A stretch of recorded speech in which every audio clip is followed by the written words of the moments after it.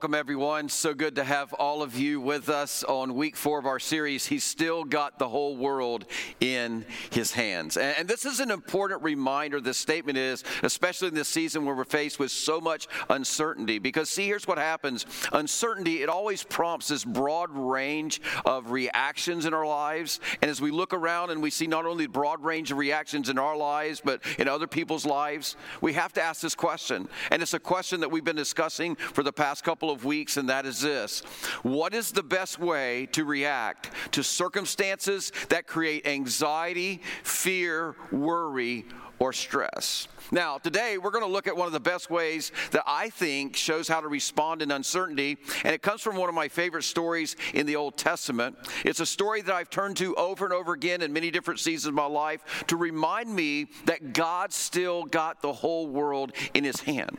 Now, it's a story about 3 young men named Shadrach, Meshach, and Abednego who face, I think, probably the greatest threat possible to their future that any person could face. It's the kind of threat that would create anxiety and fear at a level as great or maybe even greater than what we're facing today. But despite their circumstances, they hold on to the belief that even when life is uncertain, God is not. He's still got the whole world in His hands. Now, as we told you several weeks ago when we started this series, this story begins almost 3,000 years ago in the ancient kingdom of Babylon, which was ruled by this powerful king named Nebuchadnezzar. Now, King Nebuchadnezzar, he had conquered a number of nations, including Israel, and Israel was the home of Shadrach, Meshach, and Abednego. But unlike many other leaders of his day, whenever Nebuchadnezzar conquered a nation, what he would do is he would identify the fittest and the smartest young leaders of the nation. He would bring them into the capital city, and then he would train them to be Babylonians or to think like Babylonians. Now, this was Nebuchadnezzar's way of having the fittest and the smartest kingdom in the world. And so these 3 Israelite men, Shadrach, Meshach, and Abednego, they were taken to the Babylonian kingdom to be trained. But for King Nebuchadnezzar's plan to succeed, he had to handle one big question, which was this: how do I keep all these captured people with all these different cultures and mindsets that he's brought into his kingdom unified and subservient to him? So he comes up with a plan. He decides to create some oneness, and he invests a lot of effort into motivating these leaders that he's training to go along with. And in fact, what he does is he creates this remarkable statue. We're told that it is 90 feet high, and it's made of gold. It's an object of immense value. And then he orders all of his leaders, all these leaders from all these captured people, to make this pilgrimage to this statue. And then, when this impressive gathering of all these captured leaders were assembled, whenever they heard the band play, what they were to do is they were to bow down to the statue. Now, just in case the formal decree, and just in case the ceremony, and just in case the peer pressure were not enough to compel people to bow down, Nebuchadnezzar decreed that failure to comply meant they would be thrown alive into a fiery furnace. Now, this is a serious problem for Shadrach, Meshach, and Abednego, because on one hand, bowing down to the statue would be disobeying 2 of God's main commands: don't have any other gods and don't worship idols. And these 3 young men, they have committed to following God's command. But on the other hand, not bowing down would be disobeying King Nebuchadnezzar, which would mean getting thrown alive into this fiery furnace. So in this moment, I want you to feel this tension here. These 3 young men, they find themselves faced with uncertainty that is forced on them by their circumstances. Circumstances that every one of us would want to avoid at all costs. They are faced with this question: what is the best way to react to circumstances that create anxiety, fear, worry, or stress? Because this is one of those circumstances in their life. So when the music starts, it's like this race by all these leaders to see who can hit the ground first, because Nebuchadnezzar is watching. And you got to understand, this is a group of overachieving leaders, because It's either slavery for them or leadership. But Shadrach, Meshach, and Abednego, while everybody else is on the ground, they refuse to even bow their heads. In fact, look at what happens in Daniel chapter 3, beginning in verse 13. Furious with rage, Nebuchadnezzar summoned Shadrach, Meshach, and Abednego. So these men were brought before the king, and Nebuchadnezzar said to them, "Is it true, Shadrach, Meshach, and Abednego, that you do not serve my gods or worship the image of gold that I have set up?" And most of us, when we read that, we understand, hey, this is a rhetorical question. It's kind of like when you were messing up and your mother said to you, "Hey, do I need to come over there?" See, he's not like looking for an answer. He's making a point.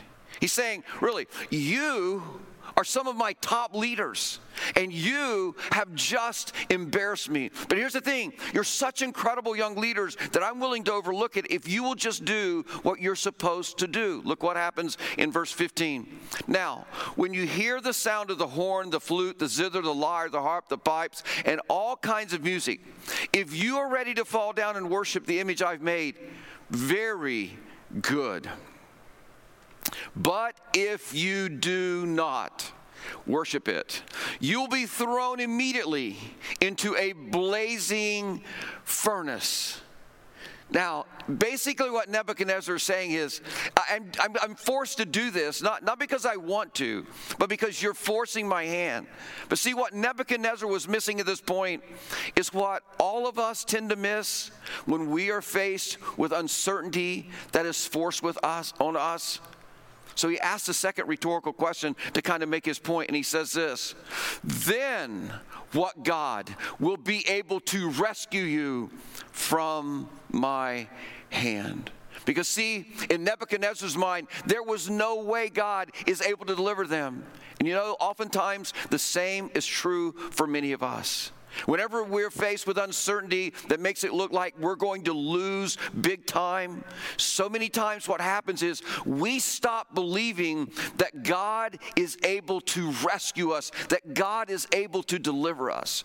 So much that even with Nebuchadnezzar and Shadrach, Meshach, and Abednego, he gets surprised by them, because these men, they don't treat his question as a rhetorical question at all, like, who's going to be able to rescue us? He doesn't expect an answer.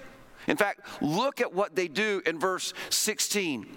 Shadrach, Meshach, and Abednego, they replied to the king, "O Nebuchadnezzar, we do not need to defend ourselves before you in this matter. If we are thrown in the blazing furnace, the God we serve is able to save us from it, and he will rescue us from your hand, O king." Now, here's the thing. Let me pause here for just a moment, because this statement that they're making here, it is such a statement of remarkable faith. Get what they're saying. Our God is able to save us from this furnace. He is able to rescue us from danger. He's able to deliver us even from your hand, O king. Our God is able. And I just want you to kind of pause for just a moment and think about this, because I don't know if it's possible for us to spend too much time reflecting on stories that teach this truth that we're learning here in this season. And this is the truth. The God you and I serve, our God is able. Our God is able. And in that one statement, what we find is the foundational principle that gave these three young men the courage to face uncertainty and an uncertain future with just incredible confidence. See, somewhere way before this day, they own the idea that our God is able. They believed, even if they were taken into captivity and made slaves, even if they had to leave their homes, even if they had to leave their families, even if they had to leave their old lives behind and their religious traditions and they were separated from them, even if they were threatened by the most powerful man in the world, even if they were thrown into a fiery furnace, God is able to save them. And then notice just how much they believe this. Notice how much they trusted God. Verse 18. The God we serve is able. Don't miss this. The God we serve is able to save us. But even if he does not, we want you to know, O king, that we will not serve your gods or worship the image of gold that you have set up. Don't miss what they're saying here. Our God is able. He's absolutely able. But even if he does not, that's what this story is all about. It's a reminder that even in circumstances that have the potential to destroy our future, we have to understand our God is able. But even if he does not, they're saying, we have already decided our response. We have already made up our mind. Here's what they are saying. They're saying this: our devotion to God, it is based on who he is, not what he does. And here's why they could say this and mean it. See, their focal point, it was not on deliverance. Their focal point was on honoring God above all else because of who he is. You got to understand something about these young men. They weren't consumed with deliverance. They were consumed with honoring God. And I'm telling you, folks, when you're in a season of uncertainty, when you are in a season of crisis, whether you're focused on deliverance or whether you're focused on honoring God, that makes all the difference in your emotional and spiritual well-being. See, when our focal point is on deliverance, the only acceptable outcome to us is deliverance. You got to understand that. When our focal point is on deliverance, the only acceptable outcome to us is deliverance. And here's what happens.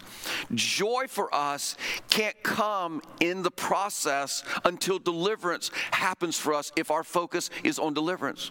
And so often what happens with myself and probably with many of you is we find ourselves in a crisis or a season of uncertainty, and we start wringing our hands and we start praying to God for deliverance. And when it's over, we rejoice. Then we're joyful. It's like, now it's over and now I can be happy again and I can get back to my life again and I can have joy again. Well, what these three young men are teaching us is that the focus, when it's not on deliverance, but it's on full devotion of God, we can experience joy and we can still experience the certainty that God is with us and God is going to fulfill his plan in and through our lives. In fact, notice the last part of the story, starting in verse 19. Then Nebuchadnezzar was furious with Shadrach, Meshach, and Abednego, and his attitude toward them changed. Notice how much it changed. He ordered the furnace heated 7 times hotter, literally meaning unlimited amount of heat, whatever hot they could get it. 7 times hotter than usual, and commanded some of the strongest soldiers of his army to tie up Shadrach, Meshach, and Abednego and throw them into the blazing furnace. Now, I want you to think about what's happening right here in this moment. And I want you to stop and try as best you can to imagine the experience of these 3 young men facing what looks like their final moment. I mean, think about it. They're carried to the furnace. They feel the heat before they get there.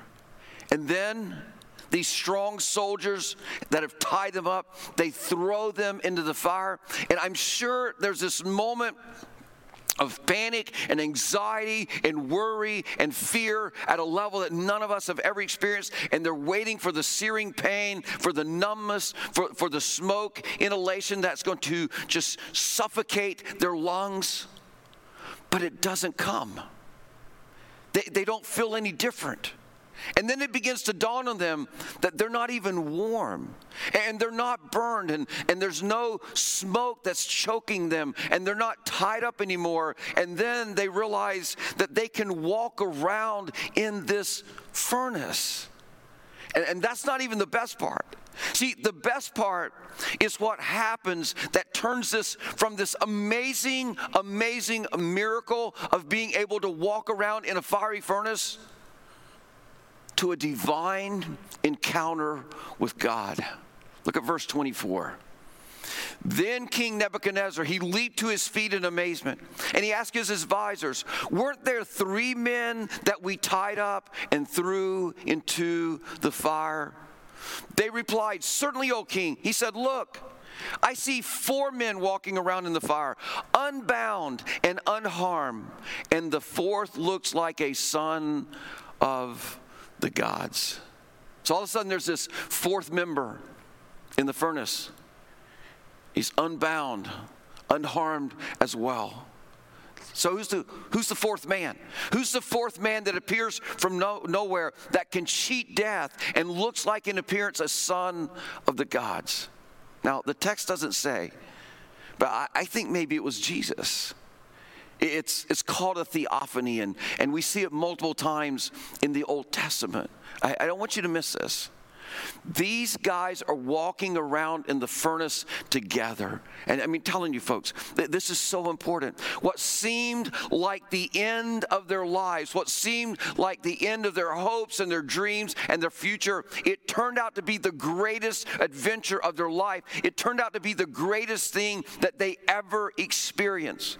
It really became the can't-miss event of their life. And here's why this matters so much to us. What appears to us as a miss-at-all-cost event, to God is a can't-miss event. Please understand this.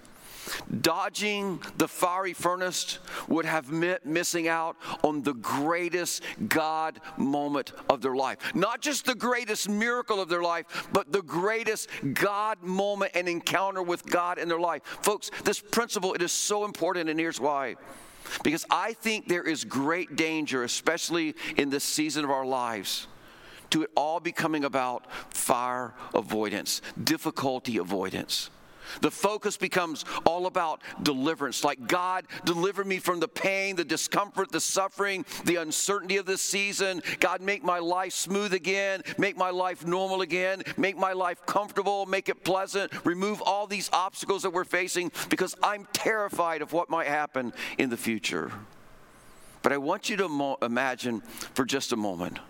Imagine God having a calendar, and on whatever day was the day that Shadrach, Meshach, and Abednego had their encounter with Nebuchadnezzar. Whatever time that was, God had written down, meet Shadrach, Meshach, and Abednego in the furnace.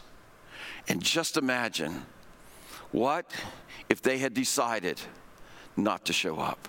I mean, their life's greatest adventure, their life's greatest miracle, their life's greatest encounter with God depended on that decision. Listen, their whole understanding that they could be certain God was going to work in them and through them and would be with them, it was all based on their willingness to face the greatest obstacle of their life, the fiery furnace.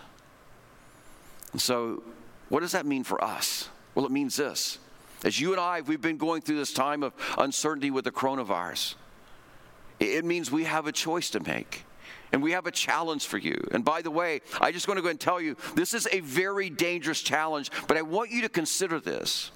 Would you consider praying a very dangerous prayer? And this is the prayer. God, give me an opportunity to meet with you, even if it's in the fire. Don't miss this prayer. God, give me an opportunity in this season. God, I want to meet with you. God, so give me an opportunity to meet with you, even if it's in the fire. Like, God, I don't like this, but God, use this season to refine me in your fire. God, I'm not asking for comfort or riches or ease or certainty. I'm just asking to meet with you, even if it's in the fire. Now, I know this is not naturally how we pray, because for most of us, our lives have become all about finding a way to avoid the fire. And somewhere along the line, too many people and too many churches have gotten the idea that following Jesus has something to do with an easier life. But what Jesus basically said to people when he called them to follow him was, he says, follow me and you're going to have a great big God. You're going to experience outrageous joy and you're going to experience a greater adventure than you could ever imagine. But it won't necessarily be comfortable or easy. And for the past 2,000 years, people have followed Jesus by the hundreds and thousands and tens of thousands, and they followed the same path that he walked. They followed by serving others, by being radically generous. They followed him through suffering and persecution, and some even followed him to death. And when they did, here's what's so important. God did not forget them. God did not overlook them. God did not abandon them. God said to them what he said to Shadrach, Meshach, and Abednego, I will meet with you in the furnace. Now here's another reason why this is so important that we understand this.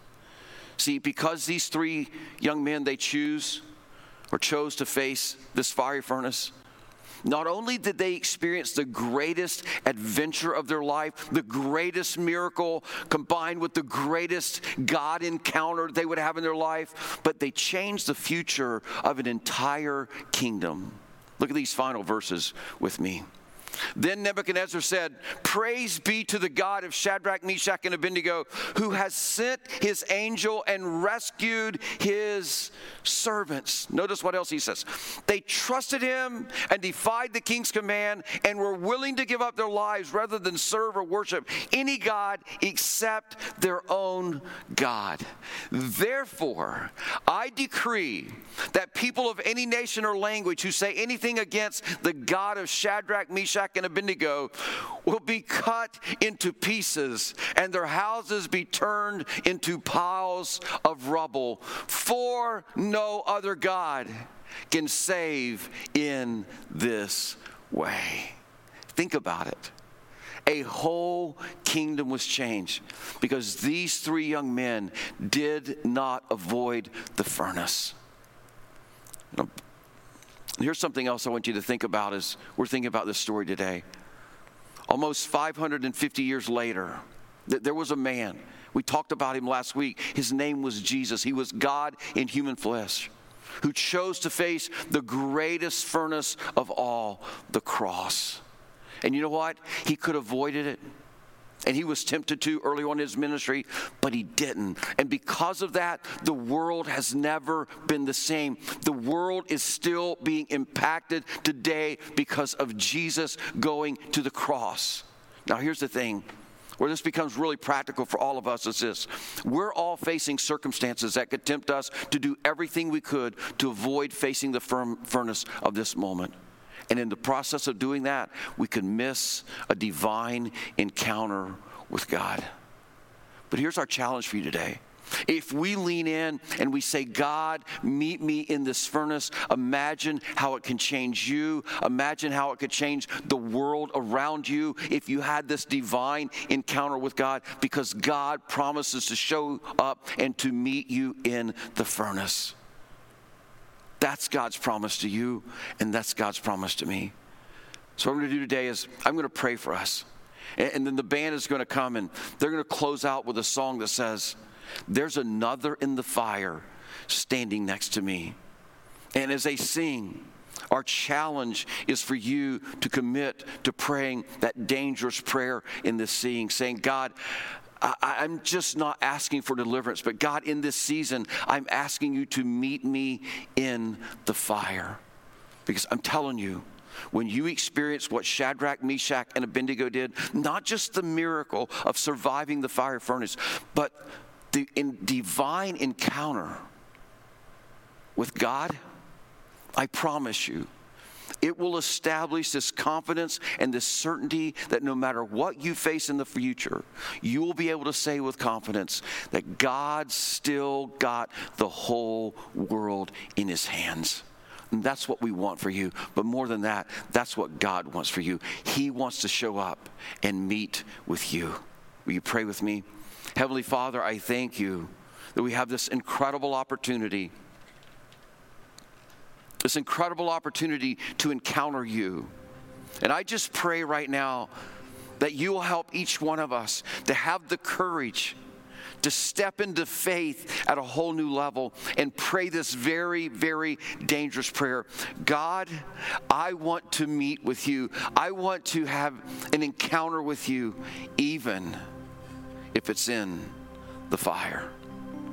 So God, I just pray that throughout this week, we won't shrink back, but God, that we'll lean in and we'll allow you to take us on the path that not only is going to be a path where we see incredible miracles, but we also experience a divine encounter with you. Thank you that you still have the whole world in your hands. We pray this in Jesus' name. Amen.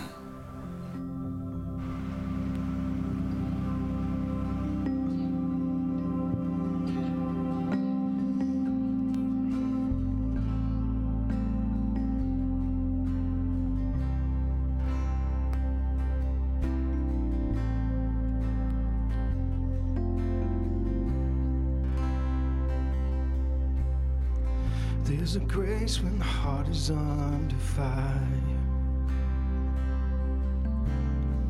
Another way when the walls are closing in.